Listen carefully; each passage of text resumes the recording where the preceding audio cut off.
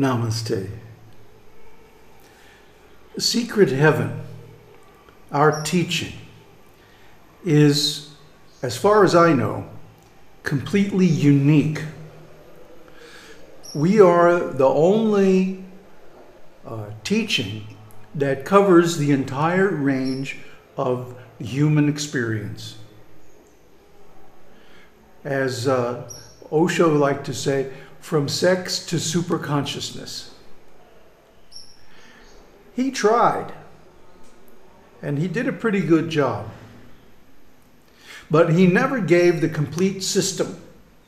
He never gave his internal understanding. He would just jump from topic to topic to topic and covered everything, but not systematically. We go by the actual structure of the human being. 7 chakras. This is well known in all yoga teachings. But who is practicing all 7 yogas for the 7 chakras? See, that's what's missing.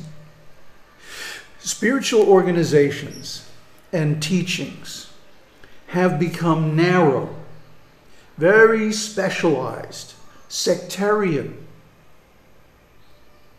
And this is dualistic. For example, we have one viewer who wants to claim that he's the unborn, a Jatavada yogi. And he likes to put down any concept which is not on the Ajata platform. So this is bogus, because what he's doing is trying to promote a non-dual view, but doing it in a manner that is sectarian and dualistic. If he really had realization of the non-dual reality, then he would be cool with everything. He'd be okay with people who are still in a dualistic concept. He wouldn't criticize, he would encourage. Encourage them to finish their sadhana on the dualistic platform so they can go higher.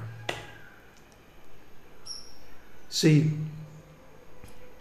this leads to all kinds of misrepresentations because people are teaching one narrow path and they try to say that this is everything. But then they also condemn and reject any teachings that are different. So what this leads to is paradoxes like, for example, the Hare Krishna devotees. They're promoting love of God. Well, if you really have love of God, you're not anyone's enemy. Yet, the Krishna devotees spend a lot of their time condemning, criticizing, and rejecting any path based on non-duality.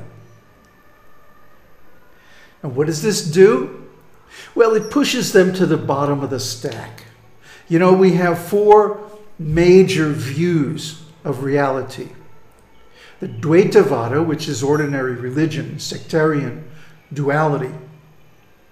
The Vishishtadvaitavada, which is devotion, bhakti, spontaneous love, free from all regulative principles and morality and so on.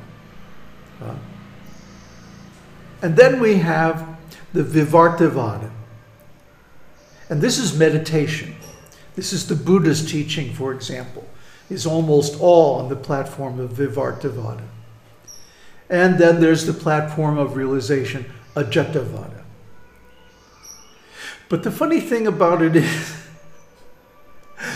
by trying to be specialized in one area, what happens is they fall down to the Dvaitavada platform because they make sectarian distinctions. See, we don't make any sectarian distinctions. We say, look, in the human being, there are 7 chakras, 7 energy centers, 7 vortexes of consciousness. So we have to have yoga methods that address each of these 7 chakras. 7 yogas for 7 chakras. And the first is Tantra for the sex chakra. Then there's Qigong for the energy chakra. Then there's Iron Shirt. This is all Chinese yoga for the 3rd chakra, because the bottom 3 chakras have been completely neglected in Indian thought. They have all tried to attain celibacy, but without going through the intermediate steps. So what they attain instead is nothing but repression. And repression, of course, limits their energy, and so they can't attain the higher states. So what we say is cultivate the 3 chakras first. Make the body strong. Experience the whole range of sexuality as much as possible. And then cultivate a very, very powerful energy regime to make your body strong and fit for the higher stages. And all this time you're doing religious rituals. This is Dvaitavada. Religious rituals according to rules and regulations. What happens? At some point, the love of God becomes spontaneous. It blooms like a flower. If Dvaitavada is the tree or the bud, Bhakti or Vishishta Dvaitavada is the flower, the fruit. So what happens in Vishishta Dvaitavada is that one sees ultimately that God is within me. After all, I can go into a devotional trance and experience a beautiful relationship within my own self. That means the god or goddess, whichever is the object of my devotion, is actually within me. So if that's true, that means I am one with God. At least theoretically. And this leads to the next stage of Vivartavada, real meditation. And this also occurs spontaneously. So anyone who's practicing on the level of rules and regulations is in the preliminary stage. They are accruing good karma, which are the provisions, the supplies, the fuel that gets them through the long journey to realization. Now, why is it a long journey? Only because we're so attached to our misunderstandings.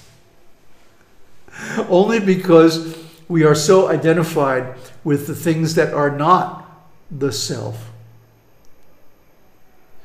Only because we accept so much direction and so much instruction from external sources, like religion. The secret heaven is not religion. Secret heaven is beyond religion. It completely transcends the sectarian divisions of, Hatha yoga, bhakti yoga, jnana yoga, whatever, It completely integrates the view of the human being as a complete whole, as an expression of the Godhead. Yeah, you have to reach the higher stages to realize that, but you should know, at least theoretically, from the beginning, that the self is non-different from what we call God. So how do we realize this self? How do we understand that? Tattvamasi, I am that. Or Brahma, the all-pervading, unconditioned awareness that is the source of everything. After all, without awareness, we wouldn't be able to be conscious. And without consciousness, there's no experience, there's no world, there's no nothing. So this consciousness that is the development of awareness, non-dual awareness, into duality, this is actually the Shakti. And the Shakti is the one that we worship in bhakti. So whether the Shakti appears in her natural female form or in a male form as Vishnu or something like that, it's the same Shakti. And the same truth is there. She says, all the forms of Shiva and Vishnu come from me. Well, yes, of course. Everything comes through consciousness. Like I said, without consciousness, there isn't anything. So if we want to live in the world at all, we have to embrace this goddess. We have to embrace this Shakti. We have to see that everything in manifestation is actually her. And by worshiping her, we get past the duality. She grants us the freedom to go beyond. Now, in the past, I've offered initiation into the Shakti Bhakti. And only a handful, I think 2 or 3 people, followed up on it. I mean, this is unbelievable. If you want to advance, if you want to get beyond this dualistic idea of the world being different from the self, or myself being different from God, then we have to do it through bhakti. And by bhakti, I don't mean religious rituals. Remember in Tripura Rahasya, when Parashuram got initiated into the bhakti of the goddess, the worship of the mother, he went and for some years only performed that sadhana. That's all he did. And at the end of it, he went back to his guru and he said, is there any end to these religious obligations? Do I have to do this sadhana, this ritual, for the rest of my life? Doesn't it lead to something? Isn't there another stage beyond it? He had already got the idea. He had already got the intuition. And his guru confirmed it. Yes, there is another stage. And then he taught him meditation. But to reach the stage of real meditation, you have to be beyond duality. You have to be beyond the concept that God or the Absolute is different from myself. You have to reach the point, at least theoretically, that God and I are one. And that doesn't mean that my little petty ego and selfish desires are somehow God. No, that's not going to fly. That's Neo-Advaita. I am one with God. That means whatever I want is the divine will. Bullshit. And unfortunately, the Neo-Advaita teaching has become widespread and often substitutes for the real Advaita teaching. People think they know, but they're only imagining that they have realization. It's too bad.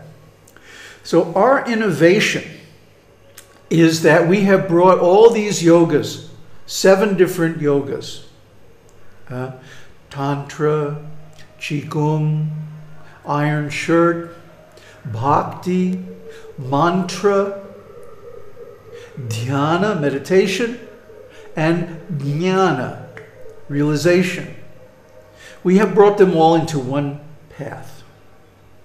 So it's very easy and convenient to study and practice all 7 yogas simultaneously. That's the meaning of secret heaven. Jesus said, the kingdom of heaven is within you. And the secret heaven method is the door. Om Tat Sat. Buddha Sharanai.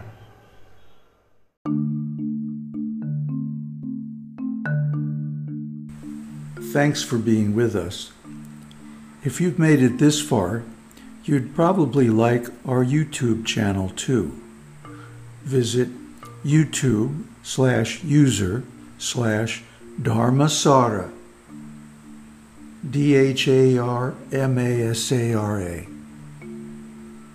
See you there.